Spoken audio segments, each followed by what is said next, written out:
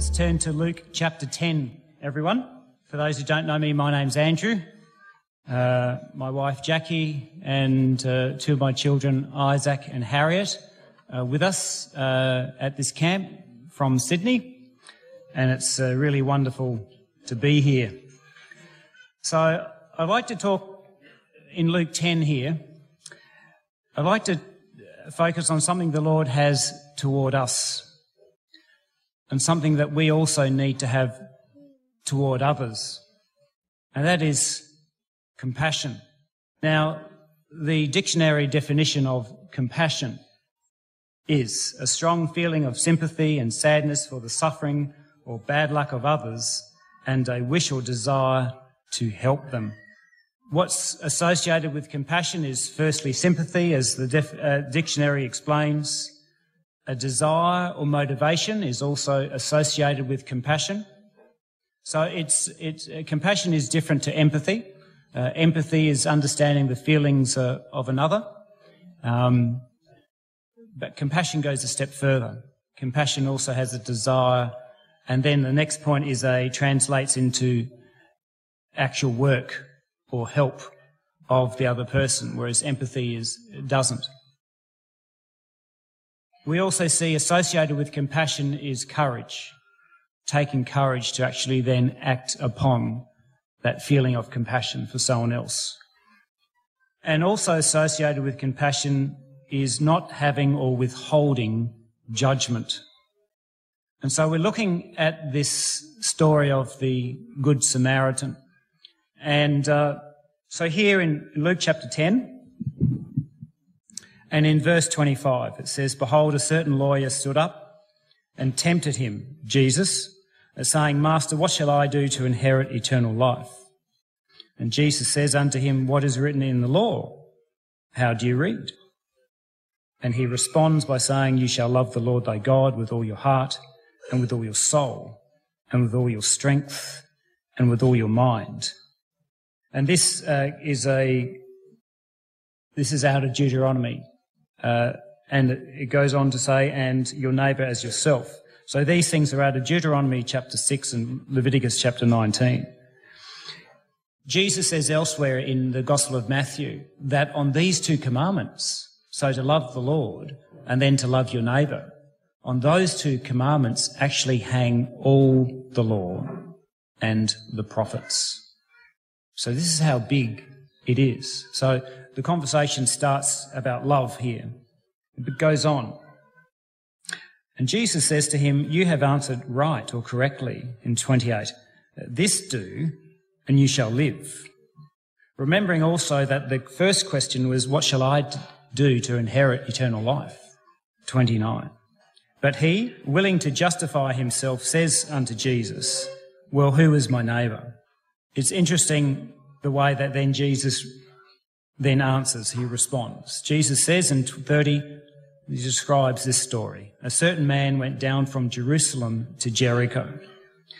Now, we'll pause it there. This is like the road of life, if you like, this journey of life that we all start upon. For this particular man's situation, Jerusalem, about 2,500 feet above sea level. And he goes from Jerusalem down to a place called Jericho, which is approximately 800 feet below sea level. So we're looking around 3.3 thousand feet difference between Jerusalem and Jericho. And maybe we all start out well, or we can start out well in life. But as the path of life takes us, we may go to a low point like this man discovered himself in. And in this low point, it goes on that he fell among thieves. So people or situations that come to rob us of things that we have. And it says that this man was stripped from his raiment, so his clothing was taken away from him and wounded him, so his health perhaps was taken away from him. And they departed, leaving him half dead. So maybe part of his life was taken away from him.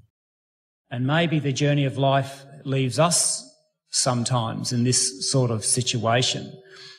Maybe we're facing a diagnosis of some kind, which has robbed us of our life, or circumstances seem to rob us of our joy, or maybe it's physical things or mental health things. But life can sometimes rob us of things that we have. And 31, and by chance there came down a certain priest that way. So a man that was supposedly an ambassador of the word of God, representing God to the people. He comes along, happens by chance.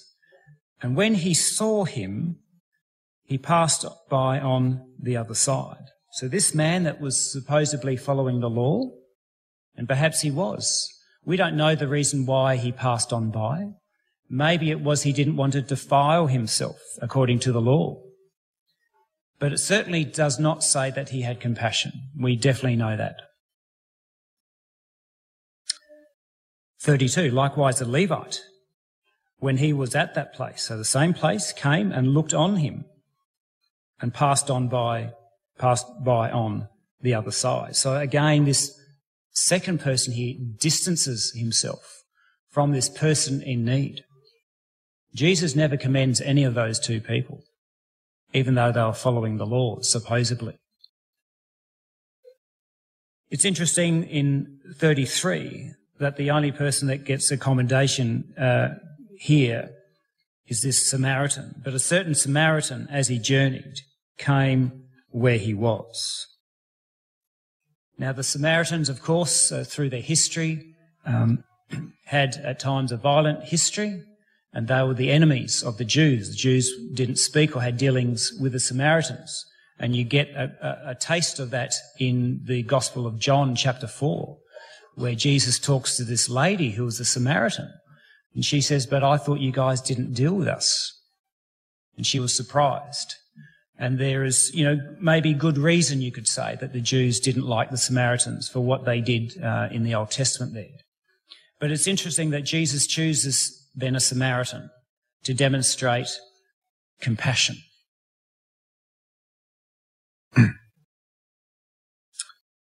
So 33. So I'll start again in 33. But a certain Samaritan, as he journeyed, came where he was. And when he saw him, he had compassion on him. Now the same Greek word for the priest and for the Levite and for the Samaritan is used, where it says, and he saw him, or he looked upon him. So they all took in the situation, but only one of them, after taking in the situation, had compassion.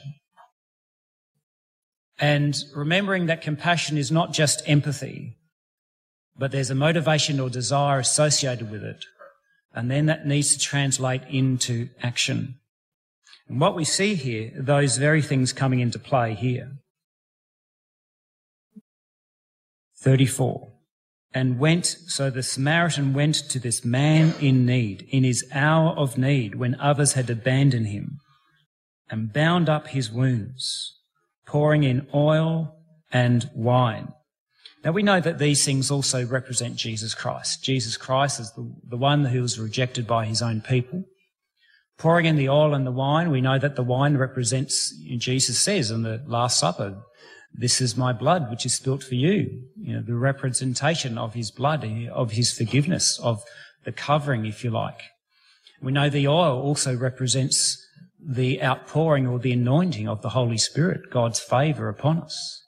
So these things are indicative of what is to come. This is, there's more than one angle, if you like, of looking at this story. So he pours in oil and wine. He does that which is necessary for the benefit of a complete stranger. We also see that this Samaritan came prepared.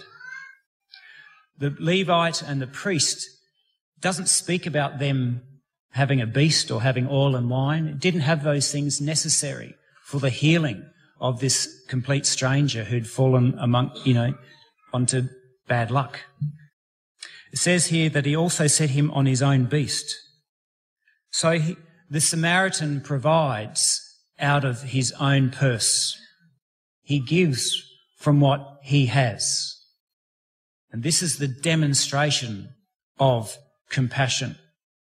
And it also brings him to an inn and took care of him. We know that the inn represents the church, the place of refuge or safety, a place where he can be looked after and a place where he can be healed, where healing takes place in the church, healing from the scars of this life, this world, for instance. And this is certainly what took place in this situation. It also says that he took care of him there. So Jesus Christ takes care of his people as he brings them, leads them in, if you like, to the place of refuge. This is the sanctuary, the church. And 35, and on the morrow, when he departed, he took out 2 pence and gave them to the host and said unto him, take care of him. And we know that the 2 pence represents 2 days' wages. My understanding is those 2 days' wages would have been equivalent to 2 months' accommodation. So it was a very generous donation made by this complete stranger. 2 months' accommodation, 2 full days' wages. And then the promise to repay whatever else is needed for this complete stranger. So covering all bills, this Samaritan. So he's gone far beyond the call of duty. And that's Jesus Christ going far beyond the call of duty, fulfilling the law, dying for you and I, showing us great compassion. Take care of him is the instruction to the host, whether that's the leaders of the church or the individual members of the church, to take care of those that the Lord has had compassion on within this place. Really important. Take care of him. And the promise that the Lord will repay. There is a reward that when the Lord Jesus Christ returns, that there will be a reward given to his people. It goes on. 36, the question is then asked, now which of these 3 thinkest thou was neighbour unto him that fell among the thieves? And the reply is, he that showed mercy on him. Jesus says unto him, go and do thou likewise. Really, through listening to the words of Jesus Christ, then this lawyer answers his own question. Who is my neighbour? Was the question, the last question before Jesus goes into the story. And then when Jesus responds and then asks him a question after the story, he answers his own question. Okay, let's turn to 1 John. 1 John chapter 3. And perhaps this sums up the priest and the Levite, these couple of these verses here. So 1 John chapter 3 and verse 17. Hopefully we don't fulfill this scripture. But if we have, let's make sure that we change and have compassion. And it says here, but whoso has this world's good, like the Good Samaritan, and sees his brother have need, but shuts up his bowels of compassion from him. So the yearnings or the innermost part of your body. So the heart of your heart, in a sense. If you shut up your bowels of compassion from this person in need, the question then is, how dwells the love of God in him? Remembering that compassion is also associated with love. Remembering that the story of the Good Samaritan also mentioned loving the Lord with all your mind, your heart, your soul and your strength, and loving your neighbour as yourself. Compassion is associated with love. And here it talks about compassion and love in the same verse. Verse 18, my little children, let us not love in word, as in written word perhaps, neither in tongue as in spoken word, but in deed, so in action and in truth. So to do things in action and truthfully. 1 Peter chapter 3. Just back a little bit. Our last scripture. And in 1 Peter chapter 3 here, it says in verse 8, finally. So in a sense, in summing up with what is most important. Be ye all of one mind, having compassion one of another. The word compassion here means having a fellow feeling. Perhaps today we would use the word empathy, to have a fellow feeling, to have a common feeling one toward another.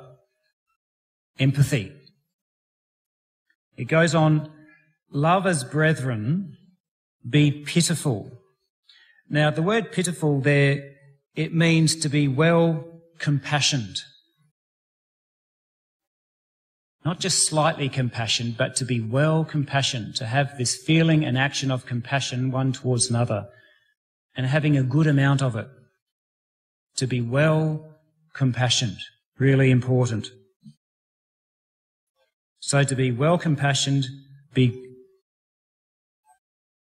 courteous, not rendering evil for evil or railing for railing. The Good Samaritan could have chosen to think, well, he's a Jew and he's my enemy. He doesn't want anything to do with me. They don't speak with me. They don't have business with me. And they treat us not nicely necessarily. He could have chosen the railing for a railing. But having compassion here is not that way. It goes on to say, but contrariwise, blessing, knowing that you are thereunto called. So in just wrapping up, why is compassion so important? Well, remembering that Jesus Christ had compassion. Because he had compassion, he fed others. Because Jesus Christ had compassion, he healed others. And because Jesus Christ had compassion, he died for others. Compassion provides a benefit to others. Without it, none of us would be here today. And without compassion, our church can't grow any bigger. I'll leave it there. Amen.